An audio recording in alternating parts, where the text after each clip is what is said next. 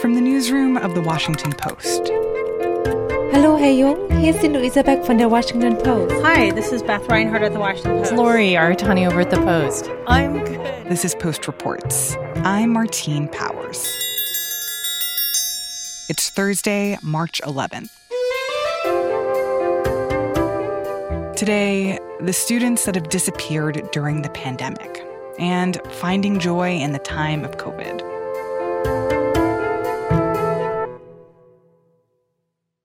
I actually started noticing this phenomenon in the spring, that there were kids that a lot of teachers just couldn't find after school reconvened. Mariah Balingit covers education for The Post. For example, in Sacramento, which is my hometown, there were about 2,000 students who went missing in between when schools closed and when they reopened 4 weeks later. And when I say reopened, I mean virtually.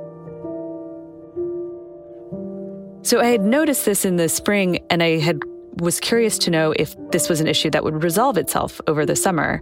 And it was not. There were a lot of school systems that were having difficulty tracking down kids. And there's a lot of pre-K and kindergarten students that they expected that did not show up. In October, Mariah spent some time with officials from Detroit Public Schools as they tried to track down these kids. At that point, there were around 3,000 students that couldn't be accounted for. A lot of these students had been chronically absent the year before, so this was something that was unfortunate but not surprising. Mariah talked with producer Rennie Svirnovskiy about that trip. So tell me about the people you met in Detroit. They put my name on the list too, Kenny and Mariah. I work for the city. Do you mind if I record you too? Because sometimes we do a podcast, and it's just helpful to have. Also, if my hands get too cold and I can't write. I went to Detroit to spend some time with a man named Kenneth Chapman Sr. He works for the Family and Community Engagement Office in Detroit Public Schools. And he's trained as a social worker, but his job is basically to build bridges in between schools and parents and schools and communities. Yeah, it's rewarding when you see the impact, when you can see the impact right then and there, and see, especially with the parents who are trying desperately, but just hands pretty tied, I don't know what else to do. Yeah. That's why we here at your door, Mom. We're going to get you together right now. So lately, what that has meant is he is now part of a team that is sent out on what they call campaigns. They are given lists of students. These are students that, in some cases, have not shown up at all, have stopped showing up, maybe showed up a few weeks ago but haven't shown up since, or are just chronically absent, because they want to see if there's something like a barrier that they could easily resolve. And so these are kids who have not been to school? Who have not checked in online more than one time, I believe. So I met up with Kenneth at a high school in Detroit, and I loaded into this enormous Detroit Public Schools van with him. He and a bunch of the other employees and a bunch of volunteers had these matching blue jackets, these blue felt jackets, I think to make them seem less intimidating, because they also don't want to appear like an authority or something that people might be hesitant to open the door for. Right. So we want all three of them, because, a lot of our parents, and I'm noticing that when it's just me, they'd be hesitant to open the door because, they may think it's CPS or DHS. And so they may just be a little hesitant. So I'll let the family know what we're doing, and then I'll just wave you guys over. Okay. But I don't think no one's going to be here anyway. And he had a list, and we went from property to property to property looking for students who had not shown up for some period of time at that point. And what was Kenneth looking for specifically? What would indicate to him that a student was actually home? It's really interesting because the people who do this work are sort of like detectives in a way. I don't think nobody's going to be here, but I'll check in because two things I noticed when I come to a house. I see it's a bunch of mail. And normally that shows a sign that nobody else lives there. And then on the window, I see newspaper. But we're still going to go. So what Kenneth would look for was things like toys in the front yard or bikes, because oftentimes he was given addresses that were old addresses, places where the kids no longer even lived.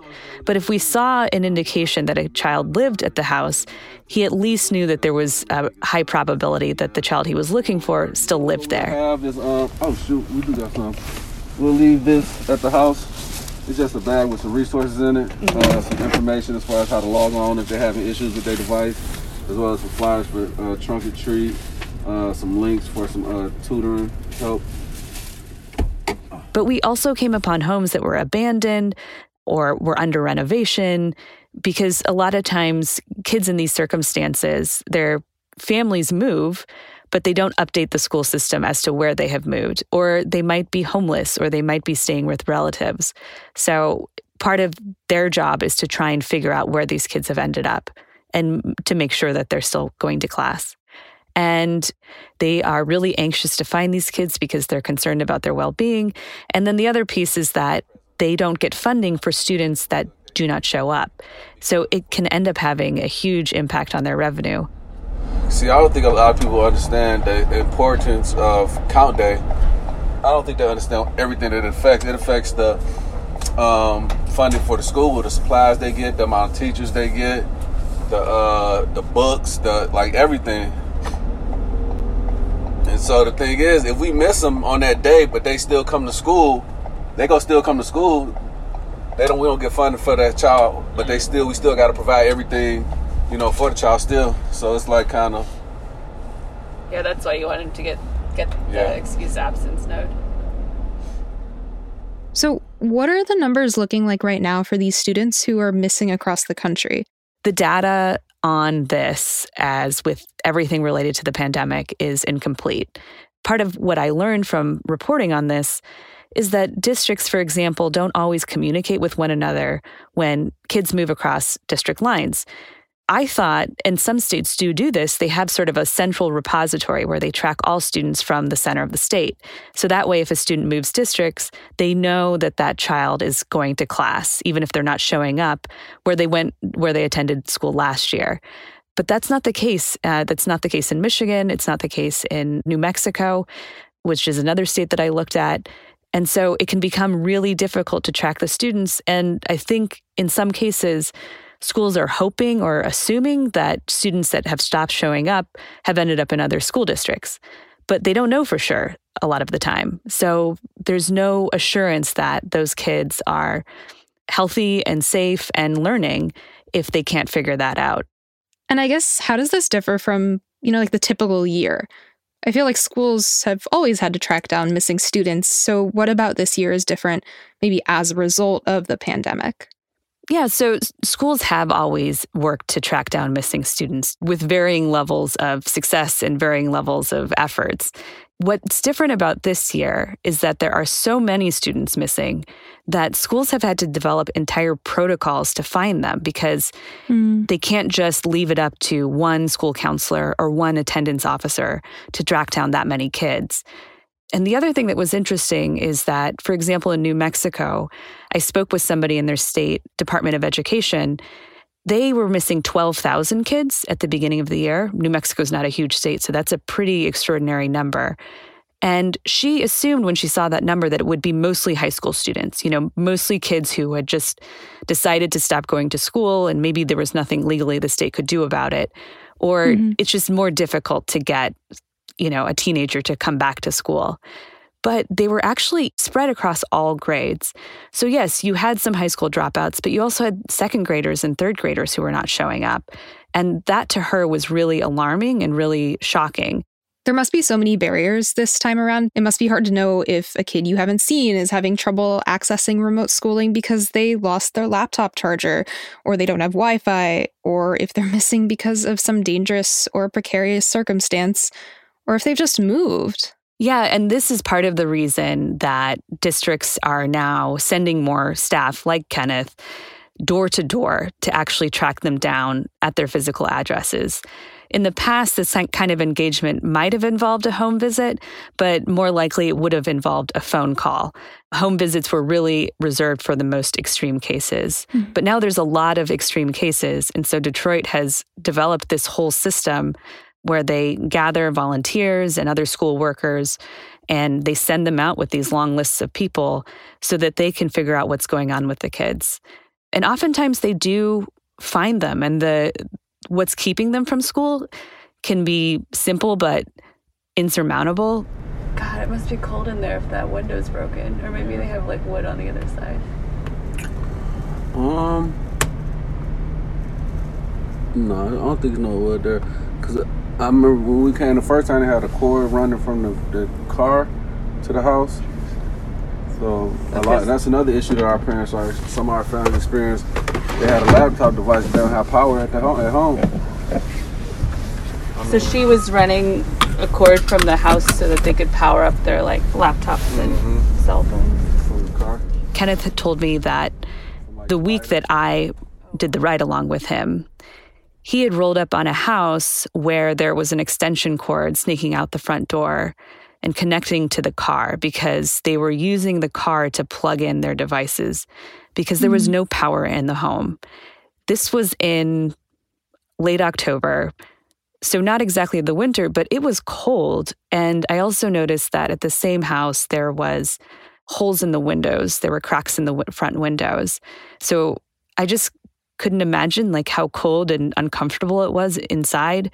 And when we got there, the following day, when I was with him, the family was no longer there. So what do you do if, a family doesn't have power and can't afford the bill? They would try and connect those families with services that could help them pay the bills. But, that's a pretty basic thing, but it's also a difficult problem to solve. What about with the students whose problems are surmountable when they're found? What happens to them? Like, what's Kenneth able to do? And these other people who are going door to door to try and find them, what are they all able to do? I'm like, I love when I get to a house and it's a student that hasn't been logged on, and you get them logged on right there, and they finally get to see their class and hear their teacher, and you see the excitement in their eyes. Hopefully we get those a couple of those situations today, but that's the best because the students want to be in class.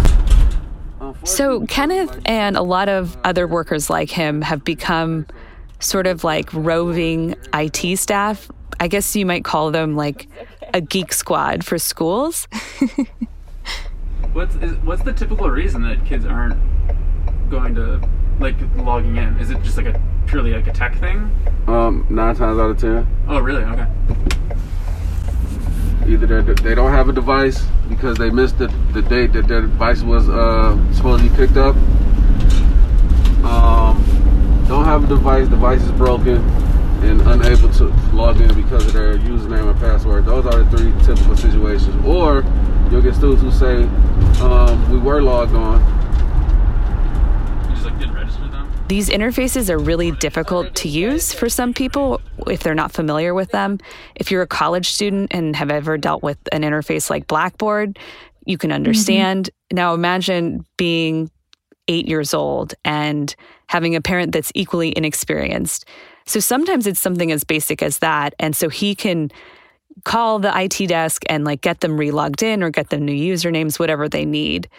And sometimes they just need to replace the devices. That's something that they're really serious about. So in the fall, they actually rallied a bunch of private businesses, large businesses in Detroit, to donate enough money for something like 50,000 laptops. So they really are trying to get laptops into the hands of every child.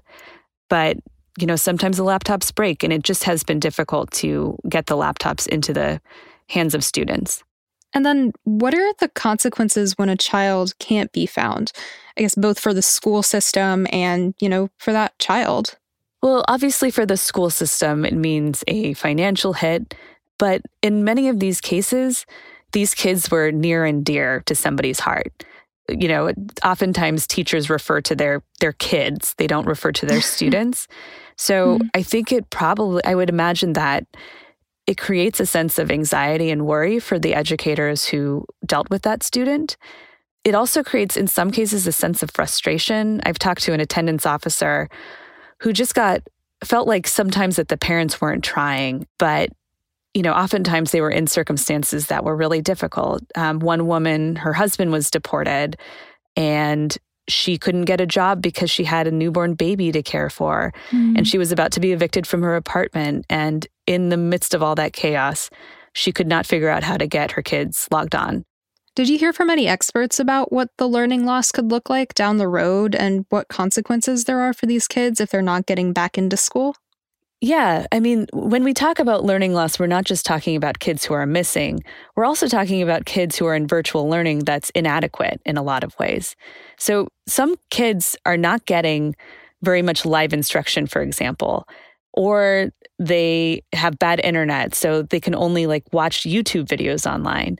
And a lot of them just need to be in a class to learn. Mm-hmm. This is just like other parts of the pandemic. This is disproportionately impacting students of color and students from low-income households. We had already had something that they called the racial achievement gap, which is the gap between Black and Latino students and white students. And it seems to have only gotten worse with the pandemic.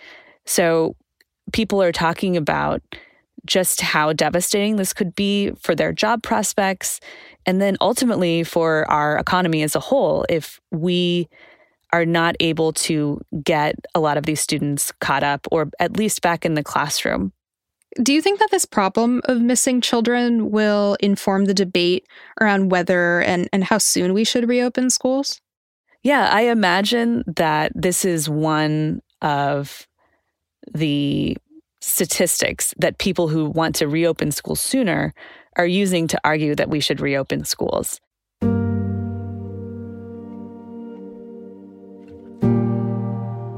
My story dealt with some of the most extreme cases where kids may not have shown up for months, may not have been seen since last March.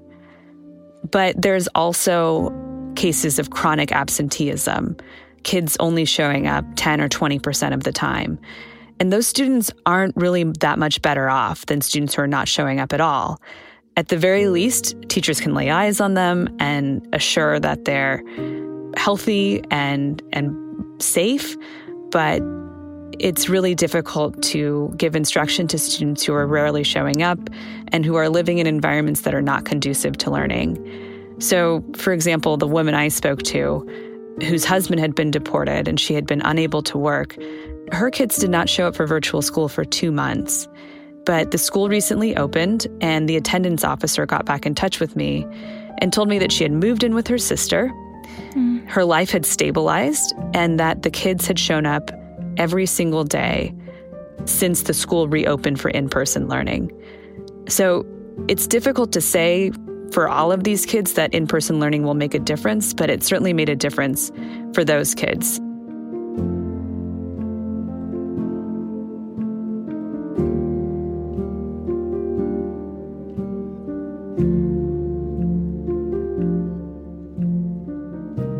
Mariah Balingit covers education for The Post. Rennie Svirnovsky is a producer for Post Reports.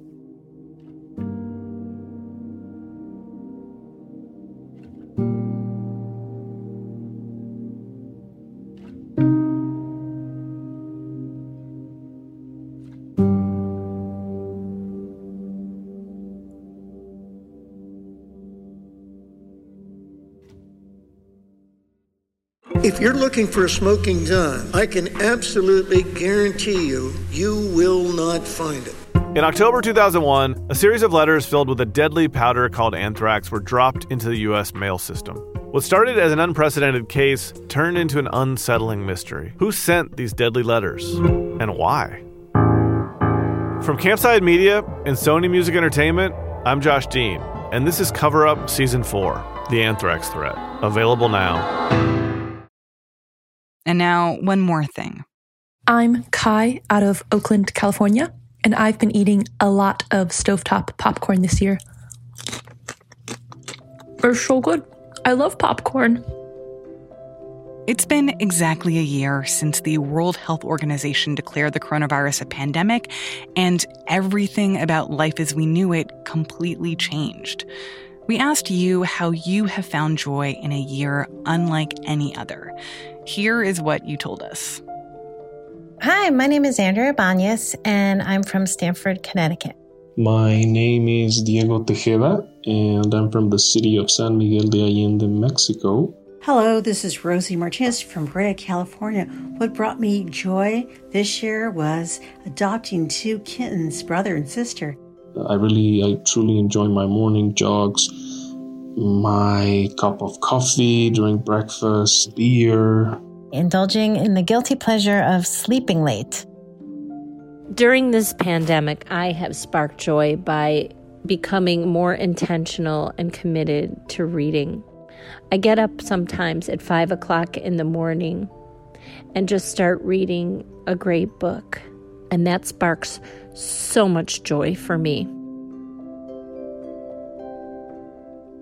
I did start a new hobby, which is houseplants. I went from having perhaps 5 houseplants to having 45 houseplants. I've thought about my favorite meals that I've had while being abroad, and I've tried to bring those flavors into my kitchen. I've been inspired by schnitzel that I had with bruschetta in Florence, the Velselka pierogies in New York City. Each of these dinners have brought me back to that place. So I really took this pandemic as an opportunity to write my first science fiction book, which is about a queer boy who, amongst many other challenges, has to slay an interdimensional demon in order to end a plague that is ravaging his planet.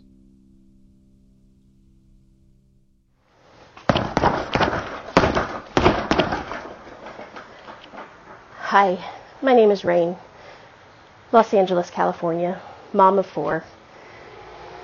Having 4 kids home on Zoom school quarantine has been challenging, to say the least. So I celebrate and keep my sanity by kicking and punching a heavy bag, and it's glorious.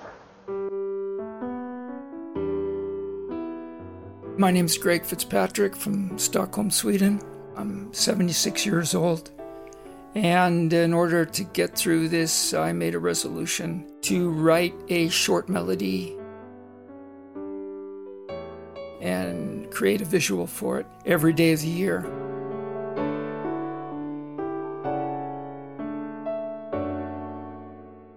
Listening to all of you, we noticed some common themes. With all of this time at home, people picked up new hobbies and became active and tried to get outside. I'm talking to you from the Hoodoos Trail of Banff National Park, where I can see Tunnel Mountain on my left and the giant mountain range that is Mount Rundle on my right. We're still in snow here, and this is where I've spent quite a bit of time in the pandemic. Listener Sonia Lee took us to her favorite spot in Alberta, Canada.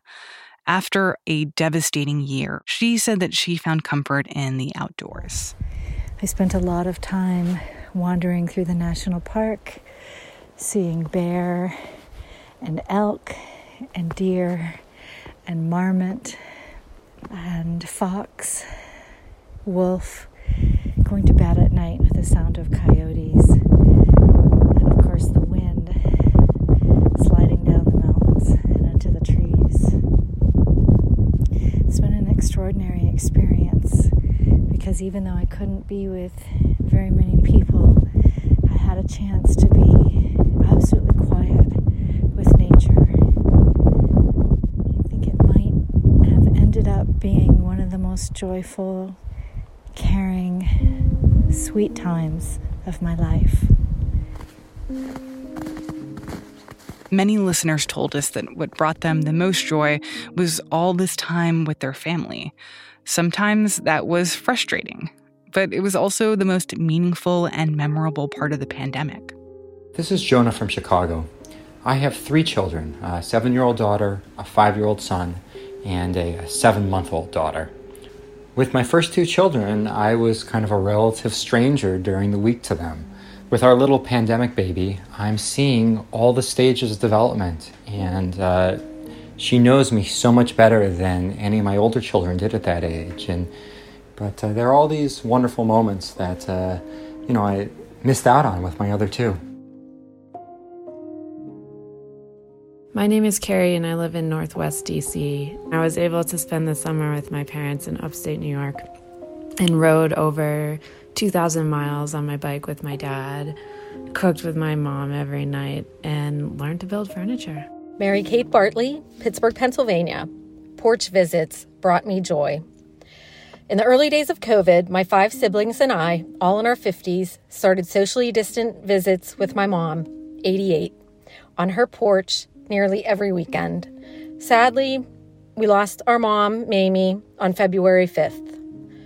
Those porch visits were the best thing about the pandemic. 1437, Mamie, you were wonderful. My name is Neil. I live in Cape Town, South Africa, and I'm 22 years old. My mother and I, this was like peak lockdown when we only were going out to shop. We weren't even allowed to exercise. The South African lockdown was pretty strict at one point. A few evenings we danced to music that she listened to when she was my age. We danced to Supertramp and Earth, Wind and Fire.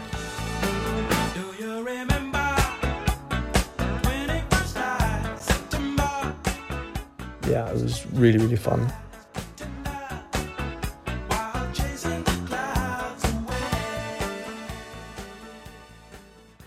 Hey, Post Reports. My name is Brandon, and I'm in Brooklyn, New York. One thing that has brought me joy throughout this pandemic has been my discovery of the handpan. It's a percussive instrument, and its sound is really quite beautiful. I got one for myself to play, and I find that playing it can be a healing experience, even for someone like me who's a total beginner. So here's a little something.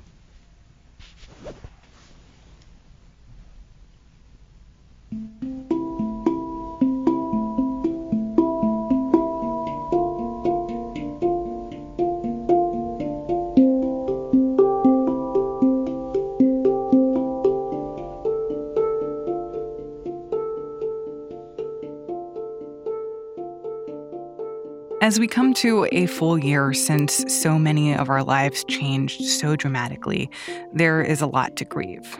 But there's also a lot to cherish. Many thanks to all of our listeners for sharing what has kept you afloat, and we hope that this story brings you some joy today, too.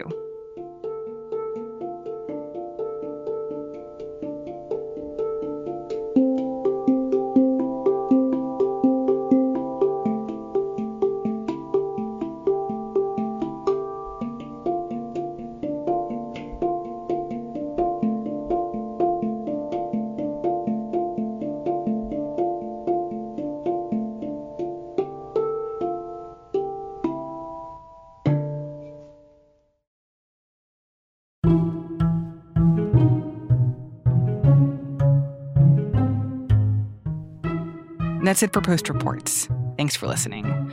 Tomorrow on the show, a look back at 1 year of the pandemic through the eyes of a nurse at Mount Sinai. Oh, COVID's here. And then it felt like we got 10 immediately. And then it felt like it just doubled. And it just went into complete chaos. I'm Martine Powers. We'll be back tomorrow with more stories from the Washington Post.